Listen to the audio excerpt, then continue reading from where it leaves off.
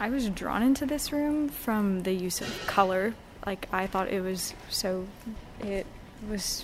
pretty, like, vibrant, and as I got closer to the images, not this one in particular, but some of the others are, like double paned, where it's, like, a layer of paint and then, like, another layer of, it looks like glass or, like, plexiglass with paint on it.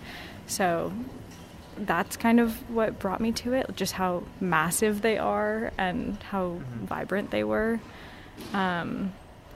I am just now kind of going around, like, reading the little blurbs next to it, learning a little bit more about them.